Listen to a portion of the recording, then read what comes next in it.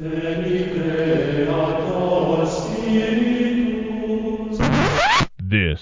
is a popular podcast. Do not be afraid. Welcome to Popular History, a library of Catholic knowledge and insights brought to you daily. We've got another interview today. This one is a bit different in origin because instead of me reaching out to a friend or a fellow podcaster with a topic in mind, this is the first time I've had a fan reach out with their own topic. That fan was Chris Tolworthy, and that topic was the traditional Catholic view of history, which Chris was eager to discuss through the lens of his book on comic book artist Jack Kirby, of all people, which naturally had tie-ins to the book of Genesis, and which, of course, aspires to point to the future in something of a prophetic way. If that description doesn't hint strongly enough without elaboration, and I really do think it does, but just to be safe, just know that Chris is a fellow rambler, so this interview can be charitably described as wide-ranging. If that's not something you're up for today, well, don't say I didn't warn you. Also, as you may have noticed, I'm on a bit of a stretch of longer format content.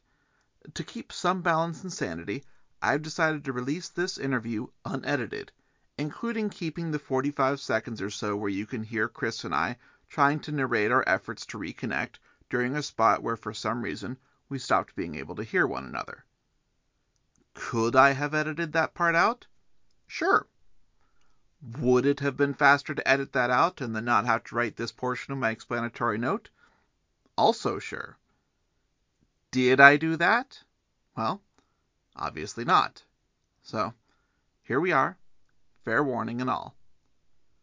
Finally, you are under no obligation to agree with any of Chris's takes on things.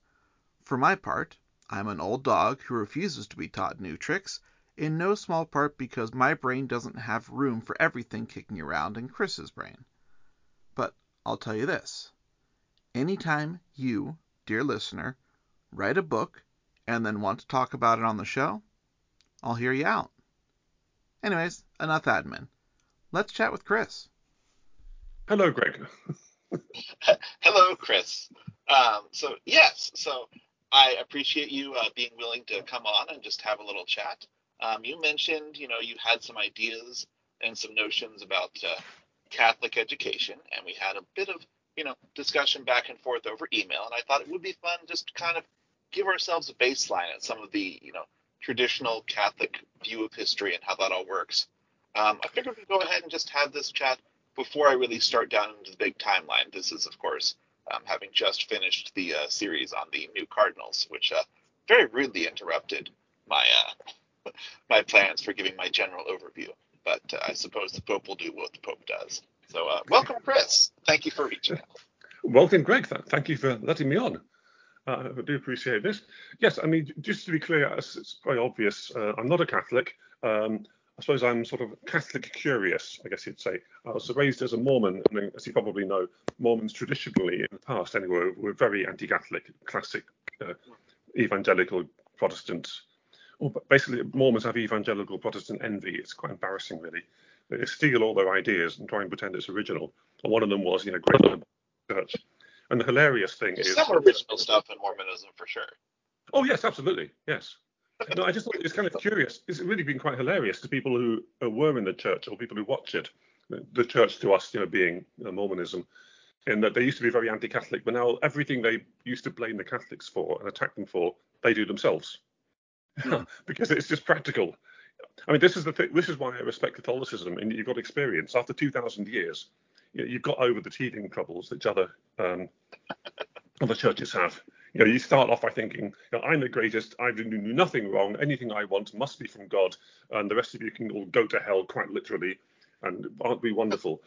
And after a little while, it gets very, very embarrassing, very untenable. And once you've got a long history of everything you've ever done wrong, everybody knows it, you get a bit of a maturity. And Mormonism isn't quite there yet. Certainly, Catholicism is not without its own issues, but yes, those are not born of inexperience, as it were. They, in fact, may be born of the opposite. Yes. I mean, when I was on a missionary, we used to have this book called The Great Apostasy, all about how terrible the Catholics were. And, what its biggest beef was that we, the Mormons, we've got a revelation. We've got a prophet who strides forward and gives what God says. Whereas these Catholics, they just have committees. They have these great councils, and they just discuss doctrine. And you can't discuss doctrine. It either comes from God or it doesn't. And we were so dismissive. And now that's exactly what we do. It's Mormonism stopped having prophets about officially, they still have them, but in practice, they stopped about 150 years ago because every time they'd say something, it would go horribly wrong. And so now it's like plausible deniability is the name of the game. And so everything Mormonism teaches goes through multiple committees that has to be carefully decided and reversed and denied. Right. And it's like, that's how the real world works. You've got to get a lot of people. Pay no attention to the theologian behind the curtain, and quite possibly the lawyer too. Yes. Oh, that's embarrassing. We didn't even have theologians. It was like we were proud of not having a theology and that we just had revelation. But it basically meant it changed every day. After a while, it became really obvious. Like, didn't you teach the opposite thing last week? No, we've never changed. Hasn't everything you've ever taught changed? No, we've never changed. So yes, I do respect churches which have been around a bit, made their mistakes, have a bit of humility, but also have a bit of staying power. I mean, the other thing we used to accuse the Catholics of was having all that money. And I don't know if you followed Mormon scandals at all. the latest one is they just admitted to having this slush fund of which they never ever use. They don't know what to spend it on, of $135 billion. I mean, it's crazy. They got fined $5 million by the Securities Exchange Committee or whoever it is for hiding this stuff and basically lying about it, because they didn't want anybody to know they got this $135 billion. And they never spent it on anything. And it's like, you're a church. Surely you can think of something to spend that on. So, it's like, and we used to accuse the Catholics of hoarding money. Oh, man, it's embarrassing. So, yes, respect. Yeah. I better get started, doesn't I? I'm going to keep you up all night. Oh, sure. Yeah, because we're starting at Genesis, aren't we? Yeah, man. Oh, yes. It only took me, about 30 hours to go through the content that you were proposing for tonight. So, yes, I feel for you with the condensing. Yes, and there's me writing all these notes thinking I'm going to be really, really quick, and I've just been rambling for about 10 minutes. You're probably falling asleep. My name's Chris Tolworthy. I wrote this book called Jack Kirby's History of the Future, where I basically argue that mythology is the best guide to the past and the future. And I'm here to praise Catholic education. Specifically, what I mean is I love Genesis, and I found most scholars think that Genesis is, they'll pat it on the head and say very, very nice stories, and I'm sure there's some good bits in there, but it's basically terrible, and the rest of the Bible's even worse. And the scholars don't take it seriously at all. And the Protestants either have the Catholic view, as far as I can tell, that, well, I mean, you can obviously correct me. I get the impression that the Catholic view is it's correct, but we're not going to be dogmatic about it. And that you'll stand up and say, we are going to teach you about Adam and Eve. We're going to teach you about the flood, and we're not going to be apologetic about it. But at the same time, there's 1,000 different ways to look at it. Whereas a lot of Protestants and Mormons, for example, would say that the flood has to be a global flood. End of story. It's the phrase trust but verify, right? When approaching, especially like Genesis, for example, I think is a fair way to sum up the Catholic attitude. Exactly. That's it. I mean, verifying is what it comes down to. I was going to talk about this, about scholarship and why it always bugs me. I'll get to that, but I'll start off why it is I'm writing a book about Genesis. Well, it's not actually a book about Genesis. It's a book about mythology, but I do spend a long time in one of the appendices on Genesis, and I absolutely love it. And in talking about it to other people, no one's picked up on the Genesis stuff. I want to tell somebody about this. This is fascinating. I love this stuff. So yes, I did ask your permission to call you a bit of a mad scientist, because I do love that you have a book about Jack Kirby that is not actually about the prophecy stuff. It's about Genesis, and you're in love with the appendices. So I do welcome your mind on this show. So by all means, say what you want to say. Thank you. Yes. Okay. Right. Again, back on topic. I grew up as a Mormon, as I said. I'm also slightly autistic, as if anybody hasn't guessed. So I was very, very obsessive about it. Now, as a child, the first thing I noticed about Genesis was I was making this big time chart, well, a little time chart to fit in my Bible one day. And I loved how you get the whole of human history in like 6,000 years. The neatness of that really appealed to me. And the first thing I noticed, this first coincidence was Adam began about 4,000 BC. And that happened to be when the first cities began. Well, the cities as we have them today. I've got to be careful because these words like cities and civilization. In a city, cities have been around forever. But what I mean is cities like we know them, fairly large, complicated things with hierarchies and lots of things going on. And this all began about 4000 BC in the civilization of Sumer. Also, the word civilization I have problems with because to me, being civilized means it comes from is it Latin or Greek civis, which basically means people. Latin. A lot of Latin comes from Greek, though. Oh, there we go. Yes. Yeah, it's about civilization is about getting on with people, whereas polis is about cities. So most people think civilization began with cities, and I say no. Civilization began the first time we got on together and didn't try to kill each other. And I think it's much older than 4000 BC.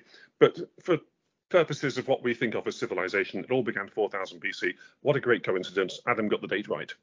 Okay, so what coincidence? That's all I needed to know. Okay. As an adult, I became interested in things like prophecy, as you would do. The second coming of Jesus, for example. So my church began in the 1830s, well, actually the exact year 1830. And there was a guy called William Smith who wrote a Bible dictionary in 1817 or something, in which he predicted that 1830 was going to be the greatest year in the history of the world, because he thought that all these prophecies in Daniel pointed to 1830. Whereas Woolley and Miller, the famous Millerites, they thought 1844. The Jehovah's Witnesses thought 1878. Basically, if you look at all these crazy prophecies of the Second Coming, they're all over the shop, but they do tend to focus on the 1800s. You get more from the 1800s, quite a few from the 1900s. This kind of period, you don't get an awful lot of them from around the year 1000 or whatever, or 300. You get some, but there seems to be really cluster around about 1800, 1900, 2000. This is when people thought the prophecies pointed to. I mean, there's always some of the end of the world, millenarism sort of thing going on in the background, right? It seems like, every time someone looks into this, they somehow find out that it's going to happen in their lifetime, right? So about every 70 years, you find someone doing the math to make it happen. But you're right, there are absolutely clusters of this, and there certainly was more in the, especially the 19th century U.S. And I really appreciate them taking their apocalyptic cues from Daniel, because it's just so many people do Revelation. It's just played out, right? So I appreciate them going Old Testament with this. Yes. Yeah. Well, that was going to be my point. And ultimately, even the Revelation is very, very Jewish. And if you trace where the ideas came from, it all comes from Enoch. And Enoch, of course, being a very Jewish book. And so when they're talking about the second coming of Christ, they're actually meaning the Messiah. And you look into it, they're basically talking about the Messianic age. And the Messiah, it means in the Jewish sense, isn't the Messiah that the Christians meant. And they were thinking of people like Cyrus and the Maccabees, basic humans who were going to get rid of the kings and give power to the people. Of course, and that's a lot of the expectation. It even bleeds through in the New Testament. They're like, all right, but when are you going to kick out the Romans, Jesus? Come on. Yeah, that's right. Yeah, and looking back at that, what I find interesting is if you go to the Jewish version, obviously it's not about Jesus, but it is about messiahs, plural. I mean, sometimes it could be a messiah, and there's a lot of debate about this. But it also, it's not a supernatural thing. Supernatural, God is doing it. But Cyrus was a king, and he wasn't. You're seeing this with Donald Trump. They're admitting, okay, it's okay to have a messiah-type figure who maybe isn't good and isn't Jesus and isn't one of us. It's just this general idea that the bad things are going to get better for the ordinary people. Anyway, what really interested me is it actually happened. And if you look at the history of the world, like 10,000 years, 6,000 years, whatever, around 1800s, it really was a real change for the whole world in terms of kicking out kings. You got the French Revolution, you got the American Revolution, and so on. And although there's a lot of problems, hear the people saying yes. yes, well, quite. Yeah, I mean, things obviously. This idea of progress is an interesting one. It's not something I particularly believe in, but I think there is plenty of evidence that things did get better for the common man in the 1900s in a big way globally. We're not living as serfs anymore. Things are generally better in a lot of ways, or at least they were for a long time. And so, yeah, you can frown about it, but there's so many. You can frown about it, but there's so many different things that are just fundamentally better for the average person, right? We're definitely living as the nobility were, actually better than nobility in so many ways. Even if you go back just a couple hundred years, light years beyond. So. Yes, yeah, exactly, and that's our point. And especially if you go back thousands of years. So taking a big sort of prophetic view of thousands of years, it really is true that there's something very, very good for the common man in about 1800s and 1900s, relatively speaking. So that was my second big coincidence. As a child, I noticed that Adam was at 4000 BC. As an adult, I realized that these prophecies, they kind of came true. I mean, Jesus didn't come back, like the Christians are saying, but there was a messianic age in that you had common people sort of fighting against the kings and making life better. And I mean, this isn't a strong evidence, but I'm just saying where I came from, thinking this is kind of interesting. It sort of fit. It's nice. Doesn't fit exactly the way my church teaches. Doesn't really fit exactly the way every Christian church teaches, but it does sort of fit. So that's where I'm coming from. Anyway, to cut a long story short, I left my church because I'm a bit of an idealist, and it basically wasn't up to the job. I hate to say this, and this is about the Mormons, but I found they were scared of history. They were quite dogmatic. They kept backtracking on things. Basically, just an immature religion. I think, well, they wouldn't do this. That's why I'm still Catholic, right? That and, just generally believing it. But Catholics love history. So that was just, I'm lucky I got born there, right? Because I didn't have to make an awkward transition once I fell in love with history. I could just embrace the religion-loving, or the history-loving side of Catholicism. Yeah, exactly. That's how I am. I mean, I love history. I just want to dig into it. It's really fascinating. I don't want somebody to come up to me and say, well, no, we don't believe that, end of story. Okay, there's always a different way to look at it, though. I mean, that's the thing. This is a problem I have with a lot of scholarship, because that's why I love storytellers. Storytellers can see 150 different ways to interpret a situation, and a lot of scholars can't. And they'll come up and they'll say, look at A and B, it must equal C. And I'm like, yeah, but it could also equal D, E, F, and G. Have you looked at it this way? And they haven't. So yeah, I left Mormonism anyway. Yeah, and I suppose I should note, of course, there are things like the Inquisition, famously tolerant of different views. Yes. So Catholicism has not always been as open-minded as it has been, especially in the last 100 years. Absolutely, but again, that's why the age is so important, because after a couple of thousand years, you've got enough of these problems, and you've got to face them, because all your enemies know about them. You can't go around saying it never happened. I mean, Mormons are still saying, no, never happened. No, we didn't do anything wrong. Complete nonsense. How dare you talk about it? Whereas the Catholics are like, yeah, okay, it happened. Okay, we'll deal with that. Again, it's a maturity thing. It's like you grow up and you're not this little kid anymore who thinks he's the best person ever. And puts his hand in the cookie jar and says, I didn't steal the cookies. Yeah, you did steal the cookies. You're an adult now. You understand. I like that. Oh, yes. So sorry? Yeah, okay. So again, my story, as a child, Adam was 4000 BC. The messianic prophecies, they kind of came true in a sort of general sense. And so most people, when they leave Mormonism, they become atheist. But I couldn't, because I loved the Bible. And I also was aware that there's so many different ways to be a believer. I say believer, I mean, even the concept of belief. I mean, one thing that really interested me is in the Old Testament, they didn't really believe anything. I mean, Moses didn't care what you believed. He only cared what you did. And most religion was about this. Religion was about your tribe. It was just about fitting in. That you want to be a good member of the tribe. What you believe about it doesn't really come into it. Like the Romans, for example, you believe anything you like, as long as you sacrifice to I was going to say to the Pope, to the Emperor. Well, the later Romans, maybe not quite really, but yes, to the Emperor, yes. Yeah. So again, so the point is, I couldn't be an atheist because I realised, what is an atheist? I mean, in fact, the majority of religions statistically are atheist anyway. If you include like every animist group, you include Confucianism and various Buddhists and so on. And I mean, I grew up, as my mum was Anglican before she joined the Mormon Church, and so I always keep an eye on the Anglican Church. And high Anglicans aren't that different from Catholics. And then, if you remember, in the 1980s, you probably wouldn't, it was a British thing. There was a guy, who was that? Anyway, there was a high Anglican guy who was basically an atheist. It turns out that all the Anglican leaders couldn't understand what the problem was, because they were all basically atheists, in that their idea of God was so abstract that the person on the street was thinking of a guy with a beard in the sky, whereas the people running the church, they were thinking of abstract sort of meaning, and I can't even describe it. So I've got these headphones on. I'm hearing myself like talk. a deism sort of thing? Yes, yeah, exactly, yes. Bishop of Durham, that was him. The Bishop of Durham, I mean, he famously talked about conjuring tricks with the bones to explain the resurrection. So it wasn't a big deal to him. So he didn't care whether Jesus physically came back, because he sort of symbolically came back. He metaphorically came back. And the average believer in the street was horrified by this. But the point is, what's the difference between an atheist and a believer? Well, when you get to the intellectual level, so anyway, I couldn't be an atheist. But the funny thing with the Bishop of Durham is he was made a bishop in Durham Cathedral, York Minster, that was right, this ancient church. And just after he was made a bishop, the church got struck by lightning and burnt down. And everyone was like, Whoops. wow. That would get entered in a chronicle. Yes, exactly. So that's hilarious. It's the sort of thing you don't forget.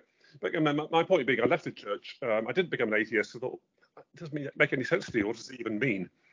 And the Bible to me was fascinating. So I just carried on reading the Bible. I loved it as history. The Adam 4000 BC, got these prophecies kind of coming through.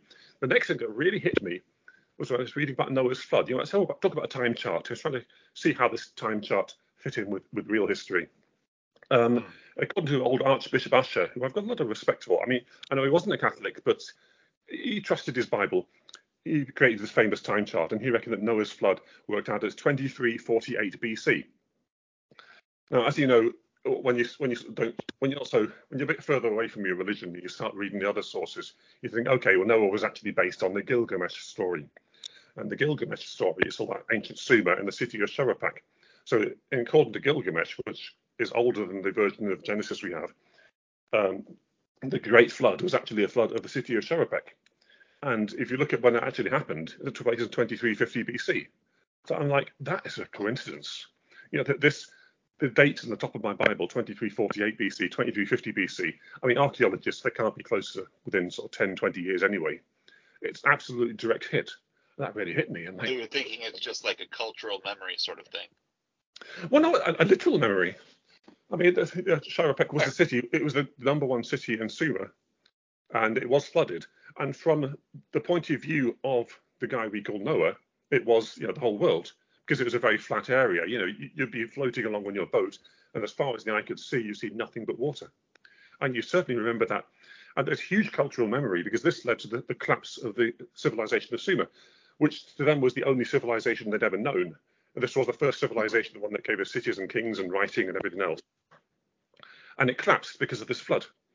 And that's when Sargon the Great from Akkad came and destroyed everything. So it really was the end of civilization, because of this flood. So I'm like, that's amazing. Sorry? Is there a Sargon character in this kind of matching up? Oh, yes, absolutely. Well, it's the Tower of Babel. I'll definitely get to that. Yeah, everything matches up. The point is that the flood is the biggest event in history, because it was the end of civilization, the first civilization that had ever existed. I mean, total disaster because they destroyed their capital city in a flood. And to them, it was the whole world. Now, in Genesis, it sounds like it's the whole world to us. So that makes no sense, the whole world. I mean, what is the whole world? In 100 years' time, if we've got cities under the sea and we've got satellites, I mean, Jeff Bezos reckons we should all be living in satellites. So if that happened in 200 years, or say 1,000 years' time, the whole world would mean all these satellites. And so Christians then will be saying the whole world is flooded, therefore it must have covered all the satellites. And that's absolutely absurd. I think it's just as absurd to say the whole world, because it didn't. If you were living in Shuruppak, the whole world was Shuruppak and about 5 miles around it. So that's my third coincidence. They really got me into this. There's a date that actually matches up. Biggest event in the history of the world. It was the biggest event. It was the end of civilization, and the date's exactly what the date is in the Bible. I'm like, wow. So then they get to Enoch again. Now, I have to mention how the prophecy comes from the book of Enoch. Now, Enoch is basically the story of the invention of writing. Again, I've got these headphones on. I'm sort of hearing myself all the time here. So if I sound a bit sort of odd, well, I am a bit odd. I do sound a bit odd. It's probably a good thing, actually, because it means I'm a bit more relaxed, believe it or not. I may not sound relaxed. Because I had planned to just read all this stuff. But, and I've also started eating a little bit of cheese and crackers, just so you know, so there might be a slight munching. No, that's fine. Okay. First, I'll be sure to not do it while talking. No, that's fine. So first coincidence, Adam was 4000 BC. There's a hit. Second coincidence, his prophecies kind of came true. That's a hit. Third one is Noah's flood was the biggest event in the history of the world, in the genuine, real history of the world, at the exact date it said. Again, that's a big hit. Enoch, it all ties up to the guy calls Enmeredanki, which means the Lord of the power that links heaven and earth. So we could call him Enmered Enoch. Basically, it's the same word. lived 3000 BC.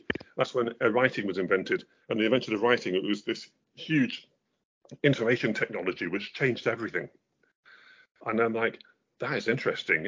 Enoch really was this really major character. It really did change everything. He really did go to heaven, as it were, because once you got writing, you can go anywhere. Your mind can go anywhere. You can travel anywhere. You can send messages anywhere. It's this information technology that's just changed everything at 3000 BC. And ever since then, we've looked back to this moment. Yeah, so, and I suppose I should note for my listeners, I don't think I delved into the Book of Enoch too much because it's not canon in the Catholic Church, but it is. Yeah. Scholars will agree, very important for the formation of Scripture, and he is a character in the Bible, just not much, right? The only tidbit you just hit on was him going up to heaven, but based off of that, basically, it seems like there's all sorts of fan fiction from there, equating about half the size of the entire Old Testament, so we're talking quite a massive tome. Yes. Enoch and the related literature. So that's what we're getting into here is what we would consider apocryphal books, so outside the Bible, but influential. Yes, and we'll see more of the apocryphal stuff as we dive into the New Testament. Yes. Well, if you're an Ethiopian, of course, you say, no, he is in the Bible, because the Ethiopian Bible is like twice as big as anyone else's Bible. Yeah, yes, they're my favorite, as you know. Yes, good. Quite right. Yeah, I love it that they've kept this up. But yeah, what you said is so important. Enoch was huge. It's like everything comes back to Enoch. It's like this explosion of just knowledge and the connection with the gods. And it keeps coming back to Enoch again and again and again. So many books, so many references.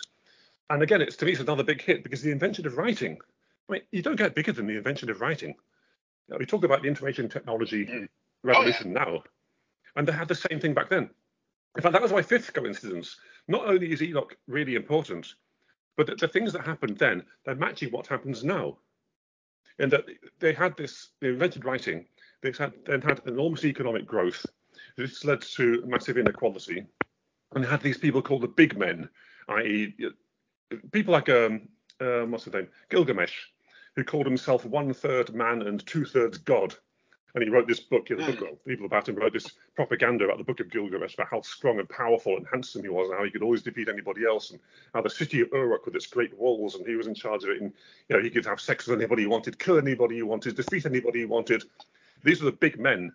And this is the era because of so much wealth. And he's humble too, although that's not an Assyrian virtue, so I guess he wasn't actually humble.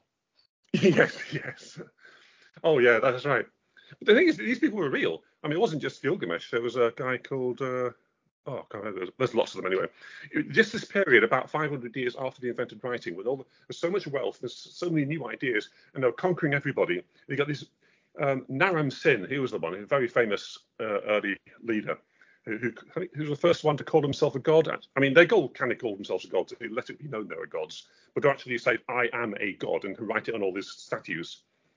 Because they were so arrogant, these people, because for the first time in history, these people could just march across the world and kill anybody and destroy anything because of the invention of writing and all the technology it produced. And I see so many parallels today. You remember in the Bible when, what's his name? Noah says he's got 120 years for the people to repent. Okay.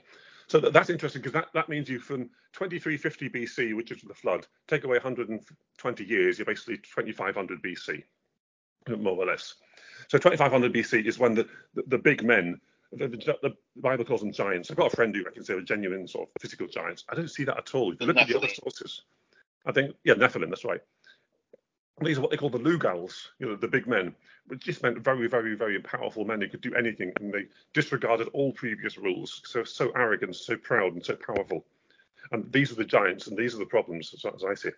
If you take this as real history, and if you use the other sources. So it all matches up the current history. And you got 3000 BC, they invent writing. You then get huge economic growth. You get massive inequality. You get very, very proud, arrogant people. 500 years later, it becomes so bad. They say this is going to happen. So Noah says you've got 120 years and you're all going to die. And then 120 years later, more or less, they do in this great flood. What happened in the flood was that the Lugals became so annoyed with the people who were complaining all the time, they just flooded the entire city. They say, look, we don't need you anymore. We're going to teach you a lesson you're not going to forget. Because back then, of course, everything was built on canals. Canals were the previous great technology. And this is how they managed to have cities in a desert. And so all he needed to do is wait for the rainy season, break some of the dams. It describes this in Gilgamesh. Break the dams, set fire to the houses, and you're all wiped out. And so that will teach them people a lesson. You can see the parallels today. 3000 BC to 2500 BC is when the big men appeared. You had 120 years of chaos, and then they finally kill everybody, and that's the end of civilization, and they have to start again. And it matches up so well with the current world. In us, our information revolution was 1500 AD, the printing press. Yes. And then you see this massive economic growth, and then you see these big men you've got today. I mean, the big men back then, they had these big ziggurats, these big towers, like the Tower of Babel, these great big towers in the middle of each city. And you could climb up the tower, and that's how you'd meet your god. Because it was to reach God at the top of the tower, the king would be there and with his people and his ministers. And this is a tower to reach heaven. And today we have literal rocket ships, which are the same shape as these towers. People like Jeff Bezos and Elon Musk are building literal rocket ships to go into heaven because they've got so much money. I mean, Elon Musk, he wants to be the gatekeeper to the literal universe. You know, if you want to go into heaven, you basically pay him because he's got the cheapest rockets. And he wants to have a base on Mars. And he literally wants to be the ruler of the universe. I mean, right. And insert joke here about the shape of Jeff Bezos' particular rocket ship. Oh, yes. I say it's so simple when you look at it. It's like not subtle. You can't make it up. You really can't. Absolutely. I mean, I mentioned about Gilgamesh. He was very proud of the fact that he could have sex with any woman he wanted in his entire city. And his city didn't like him. You know, these are not nice people. But the parallels, you know, what they're doing now is exactly the same as they did back then, but more so. Back then, they just had towers to go to heaven. Now they have literal rocket ships to go to heaven. The big men today who are just above the law and they control the laws. You know, if you're Jeff Bezos and you want a particular law passed, you know, you can have it passed. The parallels, which is phenomenal to me. It took 500 years, takes 500 years today. I'm like, because that's what the Book of Enoch said. The Book of Enoch called itself a parable. It didn't claim to be a literal history. This is, Enoch literally went to heaven. It says this is a parable, and this is what happens. And these, at the end, this is a big disagreement I have with a lot of the scholars. They say, well, the supernatural Messiah traces to Enoch. I'm saying he was not supernatural. It was a parable. It says at the end of the Book of Enoch, after he's seen all these terrible things happening, that God says to Enoch, "You are the Messiah." Or rather, the common man is the Messiah. This, I think the common man, the phrase he used to use, it's the Son of Man, that's right, which now we take as being the Son of Man, Jesus. He just meant the common man. He's saying the Son of Man, the common man, is the Messiah. You are the ones who are going to change the world. You've got to fix this and defeat these big, powerful people. I just see so many parallels. And it's not a supernatural idea. It actually happened. You actually got these big men running rampant over the world because they rejected all the humility and the things they'd learned in the past. They rejected the old religion. And it's happening again now. It's just similar, and the time frame is the same. So when Enoch says, the whole point of the Book of Enoch is he's saying the last days are going to be like the days of Noah. You're going to have this information revolution. You're going to have these big men in this economic growth. You're going to have this arrogance, and then you're going to have it all fall down. And you're saying the last days are going to be just the same. And it's not a supernatural thing. It's an observational thing. It's like this actually happened before with real people, and it's happened again. I'm like, this is really, really interesting. Yeah. Could it be that all these prophecies aren't? I mean, a lot of them are just madmen who just drunk too much, having voices in their head.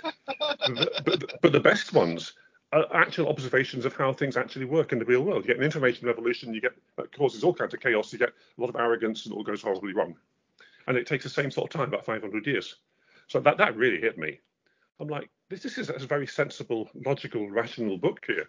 It's a parable, sure, but that's how you remember it. Comes back to why I like the idea of teaching Genesis. Parables matter because history is so complicated. You've got to simplify it. No one's going to remember it otherwise. If you don't remember it, you're stuck.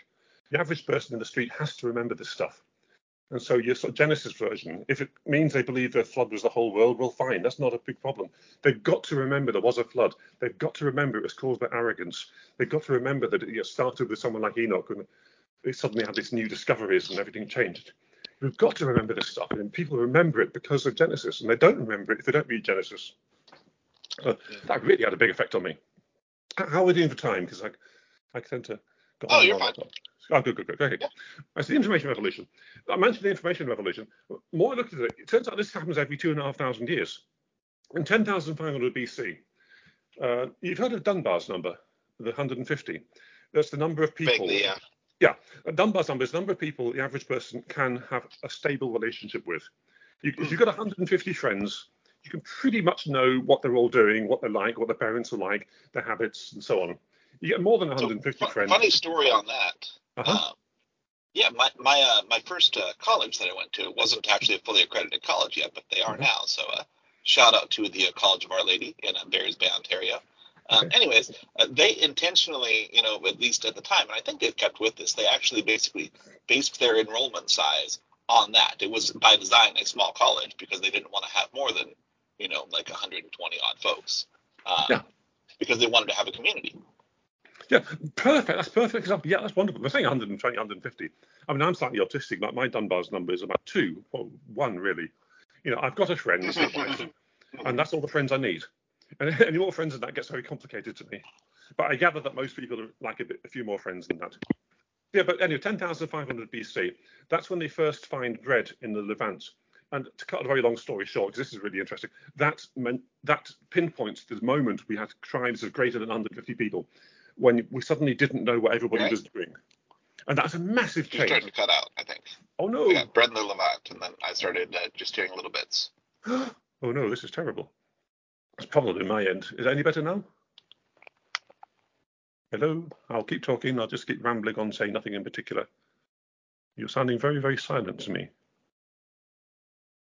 Chris, can you hear me? Yeah, I can hear you. I can hear you perfectly. Can you hear me?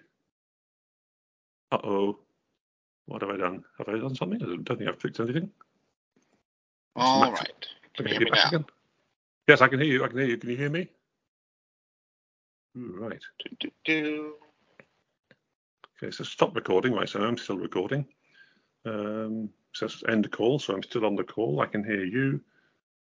Ooh.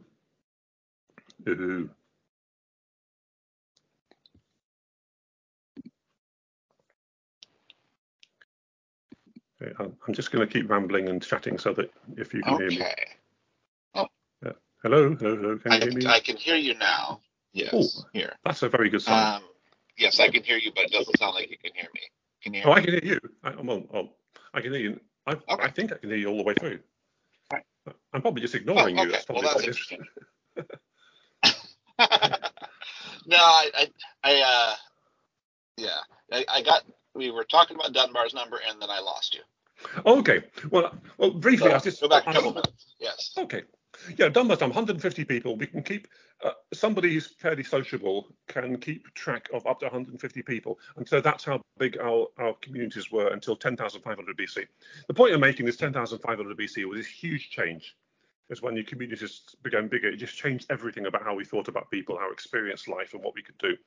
And another bigger change was 8,000 BC, the Great Wall of Jericho, which was this massive shock and awe wall, which was the biggest building in the world for 5,000 years until the pyramids. It was just like nothing else we've seen on Earth. So that Great Wall of Jericho, I mean, when Joshua fit the Battle of Jericho, it matters because Jericho was the beginning of everything in terms of buildings. So that was a huge change 2,500 years after our tribes increased in size. 2,500 years after that was 5,500 BC. That's when the city of Eridu started building these big canals in the desert. And when people realized they could become gods, because previously you were entirely dependent on whatever nature gave you. And suddenly when you could build a canal and irrigate the desert, that you could create nature.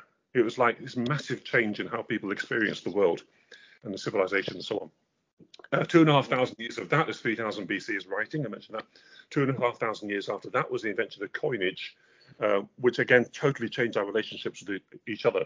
Because once you've got coins, you can do things by money instead of just by relationships. You can say, okay, I'm going to do this, and you're going to give this exact amount of money, and that's the end of our relationship. Again, I cannot overstate how important coins have been to the history of how we experience each other and society. It was very much equivalent of writing and canals and the Great Wall. And of course, 2,500 years after that, we've got computers. It's just really interesting me. You get these 2,500 year cycle of these massive information revolutions that just change how we experience the whole of the world. And these things then have repercussions of centuries and centuries and thousands of years later. So again, that interested me because Enoch was just one of these. And this whole point of patterns, because all these prophecies, all the good prophecies, the prophecies that actually come true, are all based on these patterns. Within the 2,500 year cycle, there's like a 500-year cycle, well, 490 years. Daniel talks about it a lot. That's 10 jubilees. So they've got a 50-year jubilee, they've got your 490 years, sort of 10 jubilees. And then you've got this 2,500-year cycle. Then you've got the 12,000-year cycle, which is a whole other topic. My point being that good prophecies aren't magic. They seem to be based on real processes that happen in the real world, because things just sort of do take time to work through. It's a good job I'm not on video. You see me waving my arms around trying to extrapolate what I'm talking about. So yeah, to me, see, the Bible is not a supernatural book at all. It's supernatural. It's just a way to simplify what is incredibly complicated. And so it's it's the natural, sensible thing to do.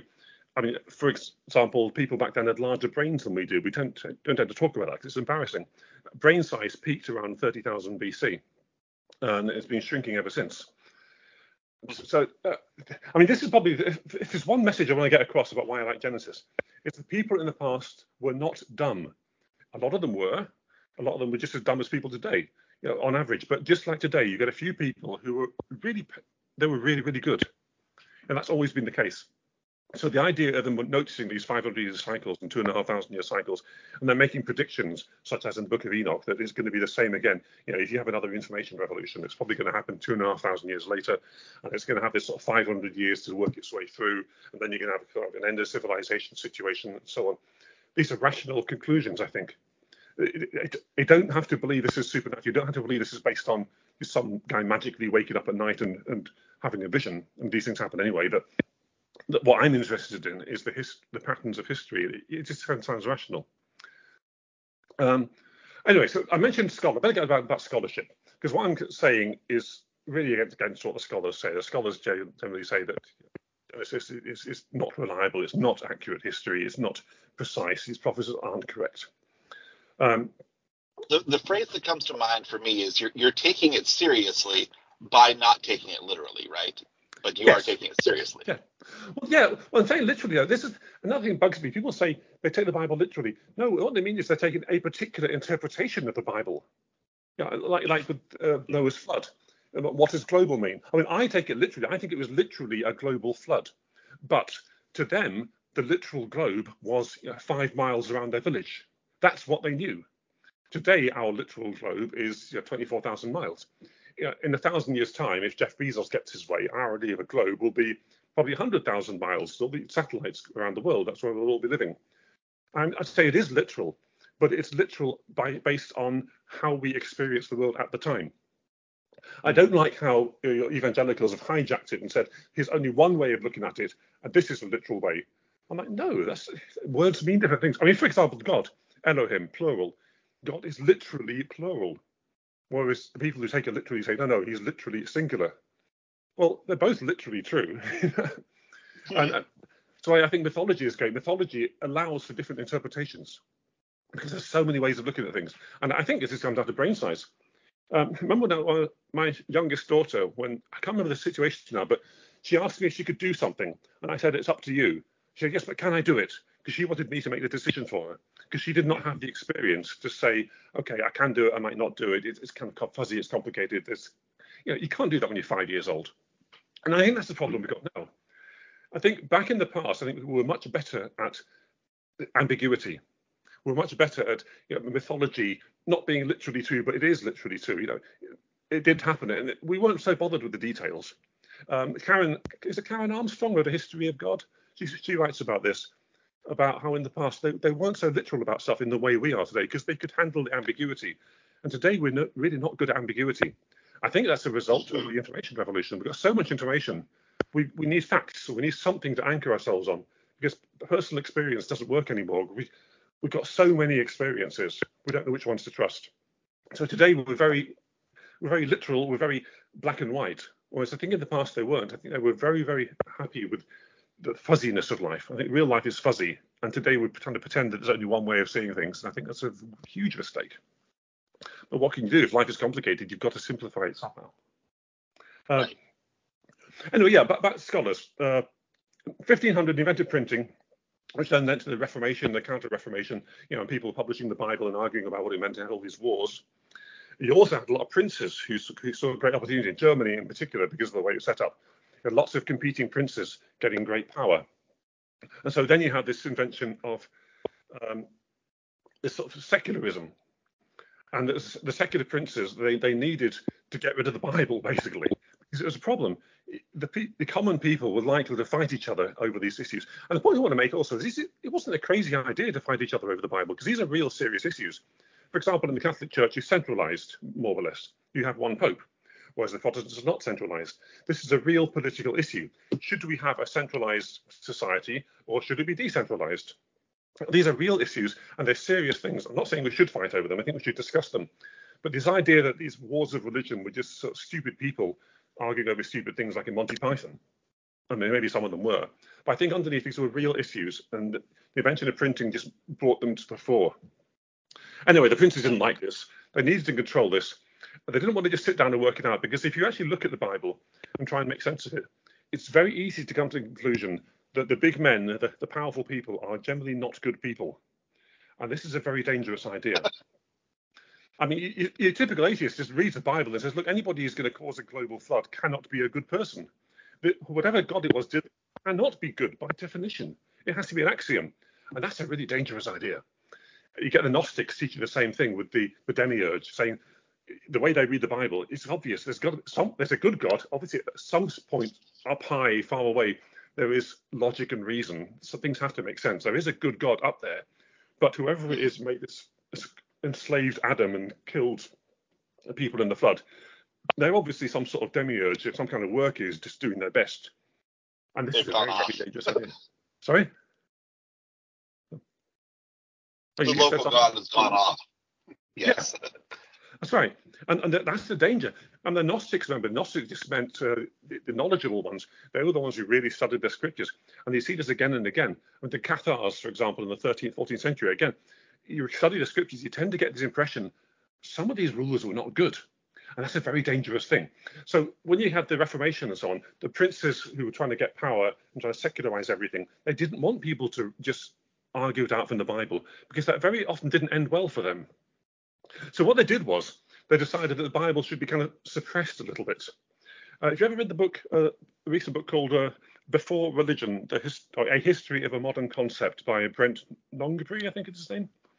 It's about how it's about how our modern idea of religion as a private belief is a very recent idea. And it's invented specifically in the 1700s in order to stop people fighting each other over religion.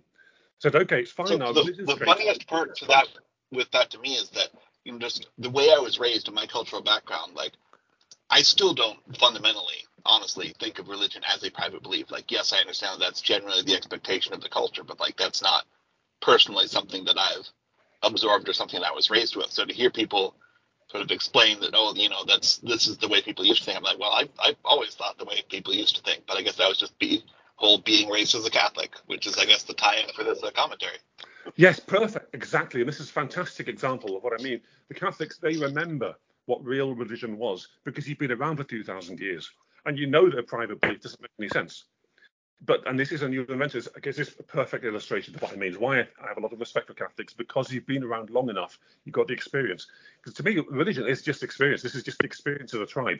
And some of these patterns and things that you work out in history, they do take centuries. Sometimes they take thousands of years to work out. And so you need an organization that's been around long enough to remember how it used to be.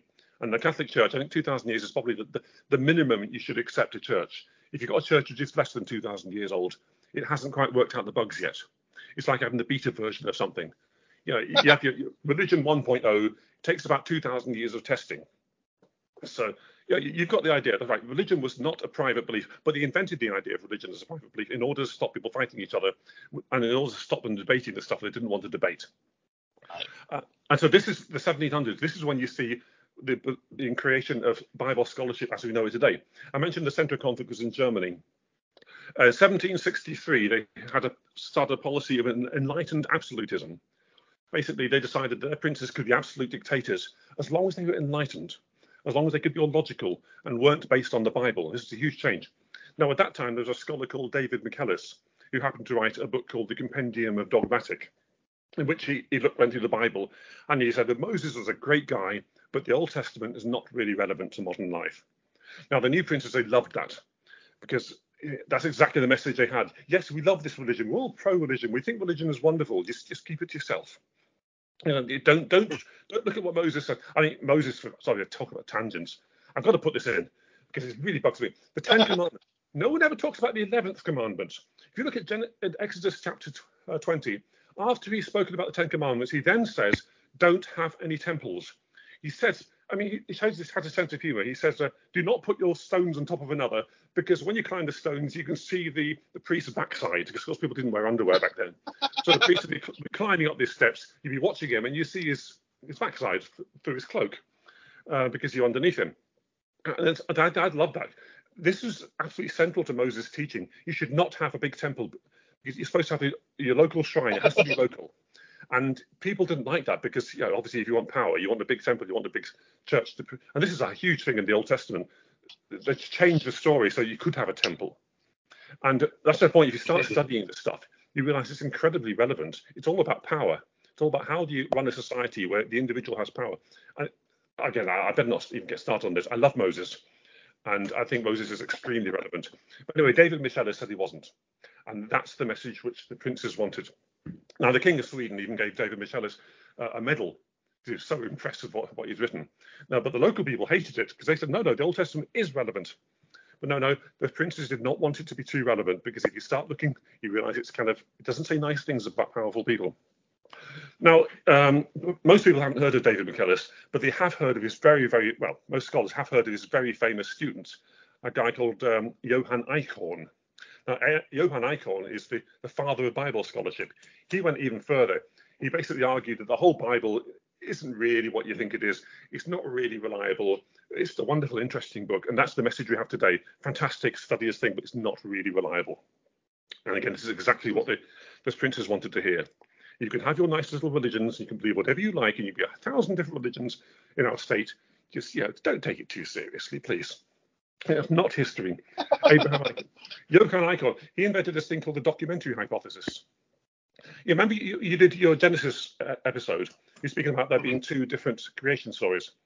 Now, yes. that is solid scholarship, in that all the scholars will agree with you. But if you get this crazy guy called Chris Tolworthy on your podcast, he'll say, "I disagree." And this is why I disagree. Just for anyone who doesn't remember, in Genesis 1, you've got Adam being created in the image of God, and he has dominion over the world. Then in Genesis 2, you have Adam created from the dust to be a servant. Now, these are obviously two different things. You can't be in the image of God and having dominion over the world, and also be created from the dust and being a servant. These things are not like each other. So Johann Eichhorn says, well, it must have been two different stories mashed into one, which sort of makes sense. But and this is a very popular idea, because they could undermine the Bible so that the kings didn't have so much opposition from people fighting each other. And it also makes the scholars look clever. It's like a make-work policy for scholars. Because once you can start dividing the Bible up into saying, well, this was two different stories, you can then divide it again. You get your J source, you can get your E source, you can have your D source, you can have your P source, you can have your Q source. And you can, hundreds of years they've been making a living off this, and discovering amazing things about the Bible, making themselves look very good, and also becoming the gatekeepers to history, because you've got to go to the scholars to find out what it means. So this is extremely popular with scholars. They look clever, it keeps them in work, and they control history. It's popular with the kings because it keeps all the religious people down. Very, very popular idea. But this two creation story, it always bugs me for several reasons. First, because my experience with ancient people, or from what I've read, they're not stupid. I mean, if you've ever read any of the Roman texts, like Cicero, for example, or Philo, or obviously Plato. And my favorite is Pythagoras. I didn't actually write anything, but their ideas were tremendous. These people were not stupid. I cannot really seriously see these people shoving two creation stories together and not noticing that they're different and not being worried about it. That's like, yes, they definitely knew what they were doing with that. Yes. Yeah. No, I mean, I'm saying that. I don't want to be dogmatic about that. There could be reasons for this that I don't understand. I'm just saying that's the first thing that bugs me. Why would they do this? The second thing that bugs me was the way Adam is just the name for mankind. In the Hebrew, you see the word Adam all through the Old Testament. It just means man. So the fact they created man as a ruler, and then they created man as a servant, I don't see that as necessarily a contradiction. And the third thing, a real clincher for me, and again, this isn't the proof. They're going to get to the proof in a minute. is that if you look at history, this is what happens. Whenever you have civilization starting, you start off with the people who start the civilization, and then they want servants. I mean, it's the bosses and workers thing. If you start a business, you start it on your own, you don't hire people. So you always get the bosses in the image of God, and then you get the servants who are to dig your ditches and look after your Garden of Eden or whatever. It's just the natural way things work. So I didn't see a problem with Genesis 1 and 2, because they're two Adams, they're two people. Adam just meant people. Yeah, I mean, there may well have been a particular person called Adam, but this is like 6,000, well, actually, I think that was 10,000 years ago. So do we really remember the exact names? Probably not, but it could be. This is also very common, though, throughout the... you mentioned again in your podcast about Jacob and Israel, and so you call him Jacob because when it's Israel, you're thinking of the group. That's crucial. Because we make the distinction now, especially since 500 BC, and this is the thing about, I mentioned how coins changed everything. It was the invention of coinage which created the invention of the soul. And that's the whole topic. It's utterly fascinating. They didn't have this idea of the soul before that. They didn't have this idea of individualism. So it wasn't a big deal to them that you had Jacob becoming Israel. Israel was a person. Israel was also his descendants, the people. And Israel was also the place that lived. That didn't bother them in the slightest. That was just, let's say they were happy with this ambiguity because it didn't make a lot of difference. Israel was a person, Israel's also a group, Israel's also the place. Similarly, Adam could have been a person, Adam was definitely a group, Adam could even be the people of Adam. Maybe they call Earth Adam, I don't know. It wasn't a problem back then. Anyway, I mentioned proof. This isn't proof. This is just why I thought I don't see the argument for this hypothesis. However, if you go back to what I was saying about the Gnostics and about the demiurge, this is a very, very serious problem for the rulers because they were saying how rulers were bad, and rulers don't like that message. And so this idea of having a top god and a lower god and then the people, which is always the way it is in history. Look through all the ancient texts. It's always the higher gods, which are basically nature. You've got your sky, you've got the night, the dark, the up and down, these basic concepts. You then have the lower gods, which the way they're talking, obviously people, which are rulers, like Gilgamesh, 2/3 god, 1/3 man. And then you have the ordinary people. There's always this three-stage thing. And it's very dangerous to rulers because it makes them question the rulers, saying, well, sometimes rulers can be wrong. These people who call themselves gods and say to represent the god, they can be wrong. And that's dangerous. And so throughout the last 2,000 years, they've always argued, the rulers, that there's only one Adam. There's one Adam. There's one God. The God is always right. Your rulers should never be questioned as long as they represent God and they tell you what God says. So who are you to argue? So this idea of one Adam is very, very strong.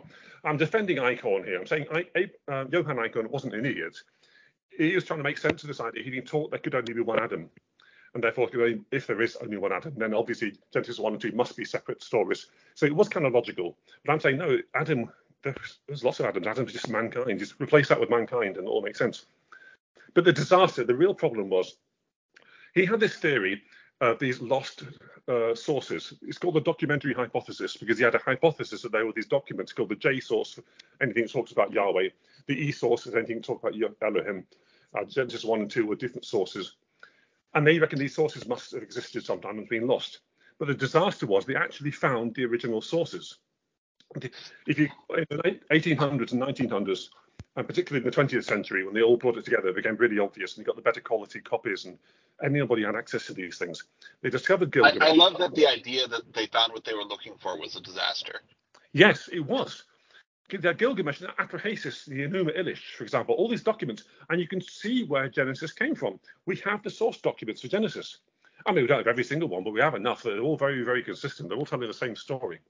Atrahasis is probably the best example here, because there it's very clear about how the gods were created. So first you had the sky gods, like Anu, who was a sky, who was the sea. Enki was water. He actually became Yahweh, but that's another topic. You have this, just like today, you've got science, which is every science, like biology, for example, is the science of the bios of squishy things.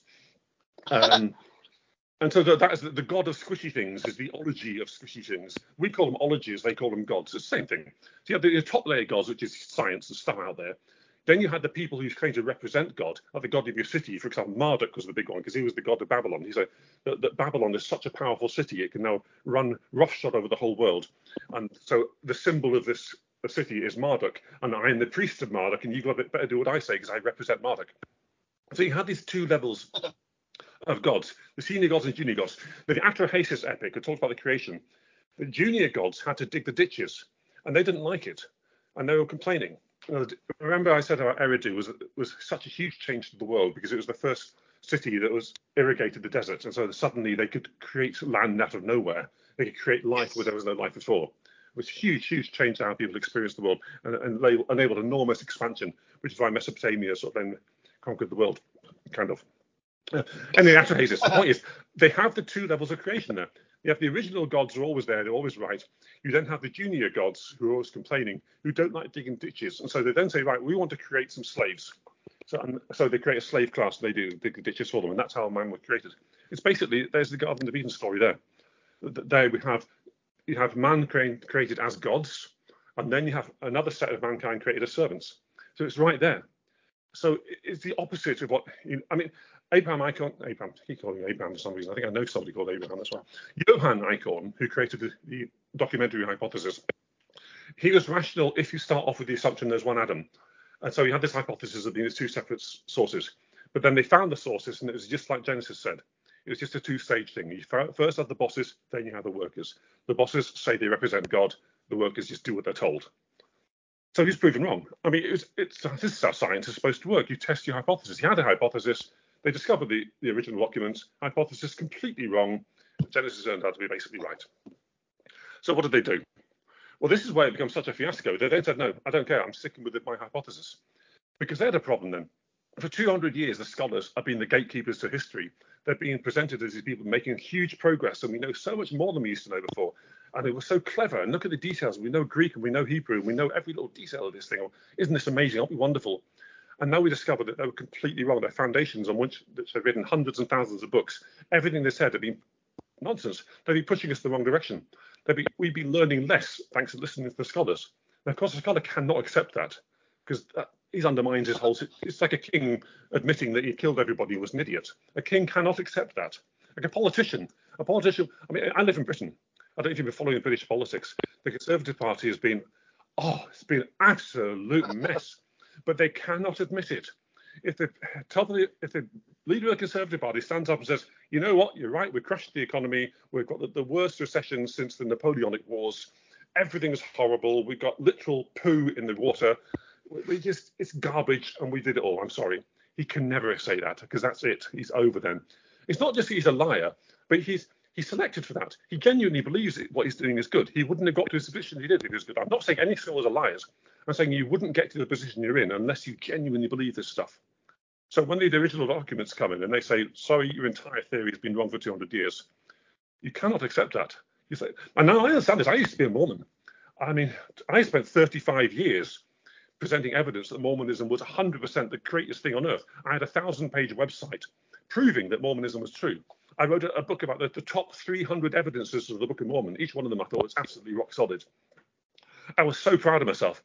And it's really, really humbling to realize that you can totally believe it and have loads of evidence and still be wrong. And I think this is why, again, I think... You're right this time, though, right, Chris? Oh, absolutely, yes. You're right this time, though, right, Chris? Yes. Exactly, of course. Yes. I mean, but there's an idea, and I don't... There's an idea that basically talks about, sort of a foundational belief, right? It's whatever you hang your hat on and you build from there, right? Because you got to start somewhere. Philosophically, right? Like, Descartes famously, his search was looking for that thing to hang his hat on. It's that foundational idea.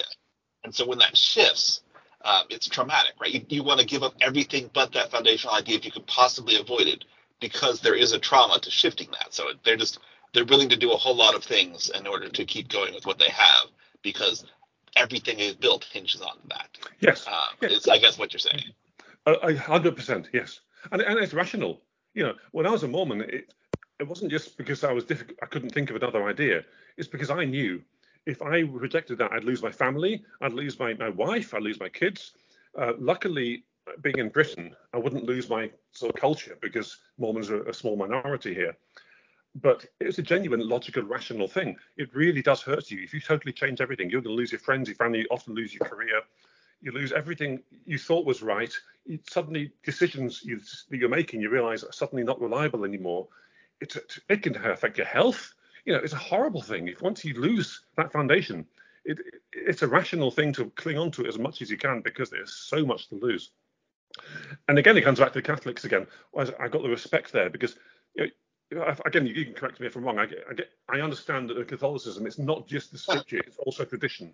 You understand tradition is real. You understand things do change, but you also don't lose the original stuff. He's still there. Suddenly, it's still very quiet. Yeah. Oh, good. That's good. That's fine. No. Okay. Yeah. Yeah. So yeah, this is a situation scholars are in. They are hired because they passionately believe in this stuff. They've got hundreds of years giving them status and explaining the world and making sense of things and progress. And what I'm saying is that the whole idea of long-term progress doesn't happen.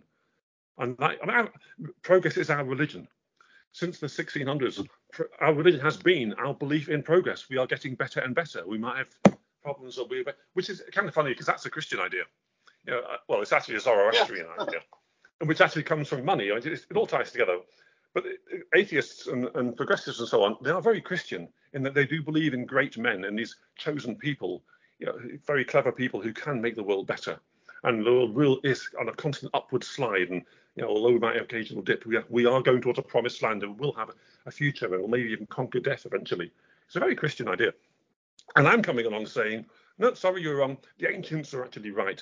Genesis was actually pretty correct.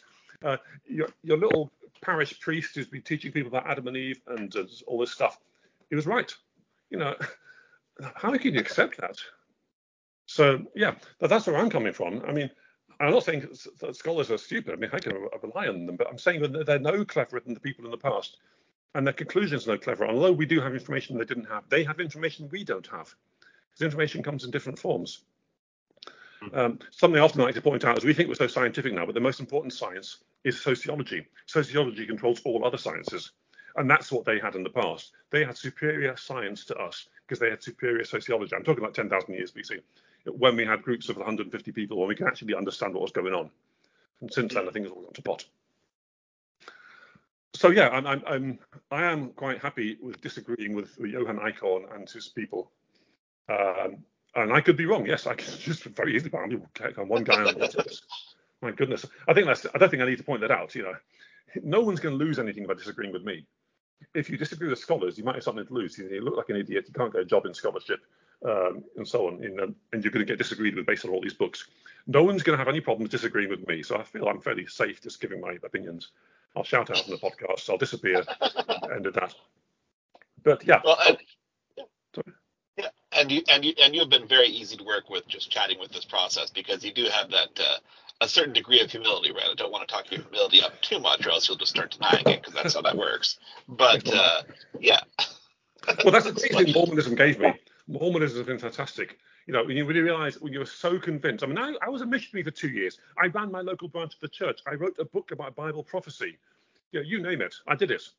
And then at age 35, it turned out the kids at school who said I should relax and get myself a girlfriend. And I was like, no, I'm going to be this great person. You don't understand. The idiots at school were right. The kids at school who were just sort of bumbling through, who said, no, don't do that. I remember my best friend saying, don't be a missionary. Go, please, don't. I remember my English teacher calling Mormonism the Joseph Smith fan club. And if everybody around me, they knew, and I thought I was so clever, and I had all this evidence, and I had to research this. And after 35 years, the idiots were right and I was wrong. It does give you a different aspect in life. And I feel, again, Catholics have got a bit of experience with that, because there's an awful lot of things you guys have taught in the past. And now it's like, okay, maybe that wasn't quite what we thought. Maybe we weren't so clever. And that is so healthy. And it doesn't mean that you're going to find that the great truth the next day. Maybe the great truth is a bit of humility. The great truth is seeing the bigger picture. I think history is what it comes to. The longer history you've got, the better. Again, it brings us back to Genesis. Right. And what's funny with Catholics in that historical long view is that the lesson they have taken from that obviously isn't that they haven't gotten like a fundamental humility in terms of having the truth. They just have a fundamental humility in terms of knowing with what degree of confidence they can apply their understanding of the truth. Right? It's a limit on the Catholics themselves and on the Church itself. In terms of just our ability to understand it, right? So the lesson that they got is not that there is no truth. The lesson that they got is we've got to have humility to see that someone else is going to be able to call us out if we have more confidence than we should because we have limited ability to understand everything around us, right? We are not God ourselves. Exactly. I mean, and it's called wisdom. The Catholics have that wisdom, and it comes from experience. It can only come from experience. There's a reason why it was the elders in the tribe who'd be listened to the most and would also be disagreed with sometimes. Yeah, exactly. You've got to have that humility. I trained as a physics teacher, and I mean that's why I now stack shelves at a supermarket, because I didn't realise I was autistic. Being an autistic teacher doesn't always work if you're trying to control kids and they are smarter than you. But anyway, in physics, one of the big things that really took away from that was this idea of spurious accuracy. If you've got a thermometer and it says it's 30 degrees, you do not write it is 30.0 degrees. What you write is this thermometer with a margin of error on this particular day in this particular place, comes to 30. And if you write 30.0, or if you try to suggest 30.0 is some sort of absolute truth, you're being a fool and you're going to crash and burn. It's understanding these margins of error. And in fact, it's only as good as all these other variables. And I think in Catholicism, you've got that because you've got that experience. Whereas in Mormonism, we didn't. In Mormonism, as Joseph Smith said, like, I got the book of Abraham and I translated this from the writings of Abraham, and this is exactly what it is, end of story. That was it. If someone else comes and says, well, actually, I can prove it's wrong, they've got a problem. I sort of feel in Catholicism, you've got the experience and the wisdom to say, okay, we're pretty sure this is the case, but that is healthy. That's all we could ever say about anything. So carry on. And I appreciate the praise so much, right? And I have a hard time, tamping it down a little bit. But I should note that Catholicism is a very large tent, and there are certainly fundamentalists within Catholicism as well. So you do have some of that in certain areas, especially with the classic case is the new converts who suddenly know everything with the utmost confidence, and they'll teach the people who have been Catholic for all their lives or for generations. Not that one human isn't the same as another, but yes. Oh yeah, I remember when as a kid in a market stall they had a sign up on the wall. They weren't selling the sign. It was just the guy who obviously had hired a lot of people. The sign said, "Hire a teenager quickly while they still know everything." Oh yes. That's it. We live in a Dunning-Kruger age. The less we know, the more we think we know. I'm saying that. Here I am attacking fundamentalists. There's also the argument, taking a long view, the fundamentalists do kind of somehow help us survive when others don't survive. Islam's always interested me. It's very easy from the outside. Takes all sorts. Yeah, just to look at as Islam. Obviously, we in the West we like to present them as these wild fanatics. And yet historically, they are the only group that survives right next door to the West when everyone else was conquered, because of the fanaticism, as we call it. That was a survival trait. So these things have their place. You'll see if your church gets too wishy-washy, everyone leaves. It's not easy. There's a maturity in there. There was a broad church. That's what I'm getting at. We said a broad church. That really, really matters. Once you start kicking people out, then it's like, oh dear, things are going to get wrong here. It looks good in the short term, but in the long term, you need that variety. Like the autism thing. Why do autistic people still exist? They really don't fit in. I couldn't get a job in marketing. I couldn't get a job in physics. I've ended up doing. Why do autistic people exist? Because variety matters. Get the odd autistic person like Paul Dirac, for example, who just sits there and works out this amazing logic of how the universe works, and nobody else could do it because that's just the way mind works. We need variety. We need everybody. Just having the ability to maintain all of the information and just make the connections. It has been just entertaining just listening. So, I hope all of my listeners enjoy as well. I will put a little note up the front for length, and also that we're not actually talking about the Fantastic Four and other Jack Kirby characters. Yes. Bit of a bait and switch, but I will not emphasize the Jack Kirby angle too much. Although, yes, there is the book Jack Kirby's History of the Future. Mm-hmm. The appendices are where it's at, from what I understand. If you want to get kind of the meat of this conversation. My argument is that the best storytellers do base all their stories on mythology. It's all the same story eventually. But you don't notice that until you read a mythology and think, I recognize this story. This story is actually based on that story. The Fantastic Four, for example, they have a character called the Watcher. The Watcher is straight from the Book of Enoch. It's all there. I've spoken for about an hour. I've actually haven't even got to the start of my list. What I was going to go through, but I realised I probably wouldn't, because I do tend to ramble. I was then just going to go through Genesis from chapter 1, step by step. But that could be a whole year, just showing. Yeah, I think we may do that in another installment. Yes, absolutely. I mean, you probably need to get to bed for one thing. It's 6 o'clock here, which is it's lovely and sunny outside, and the birds are waking up, and it's all fresh. And I'm gathering New York, it may be not quite as sunny. Oh yes. Well, New York time anyhow. I'm actually in Ohio, which is much more boring. But people don't know what time zone Ohio's in, and so I always forget whether it's daylight savings or not. So I just say New York time, and then people can match it up. Ah, clever. Oh, right. So you're not at the top of the Empire State Building, is that what you're saying? No, I'm yes, three clicks east of Columbus, and we'll just define clicks as a random unit. Okay. Now, Americans are very good with their random units.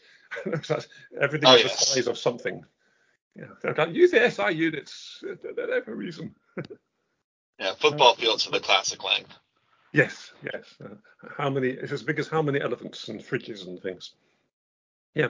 So I just want to finish by just saying that that's what you've got is my sort of rambling where I'm coming from. I do want to emphasise that I do have a list. If you wanted to, we could go through, verse by verse. And I would argue that every single date in Genesis chapter 5 matches precisely with what has been discovered in recent years, which is another reason why I give the scholars some slack. They're not following the latest discoveries in Sumer. But my argument is that every single date in Genesis chapter 5 matches what happened at Sumer on that date. And that when they're talking about what we think as people, like Adam, they were talking about tribes. And once you see it that way, it's history. Every single day. I mean, I recently, in the book, I have some of the dates up to the Tower of Babel. Since writing that, just out of curiosity, I went as far as Abraham, and that's just amazing. It gets even better as you get later because there's more and more evidence. Every single date, it's a history of the world. It's right there. And these aren't just small events. These are the biggest events in history, like the fall of the first civilization, for example. One of the things I'm working on at the moment is the parallels between Abraham and Kronos, the guy in the Greek mythology. It blows me away. Yeah, I love this stuff. And again, I'll stand by and say this is history. This is the most important history, and every single date matches. But it doesn't match the way the fundamentalists think, and that's the problem. So there's really no market for this. The scholars don't want to know. The fundamentalists certainly don't want to know. So I just published a little book, and that's it.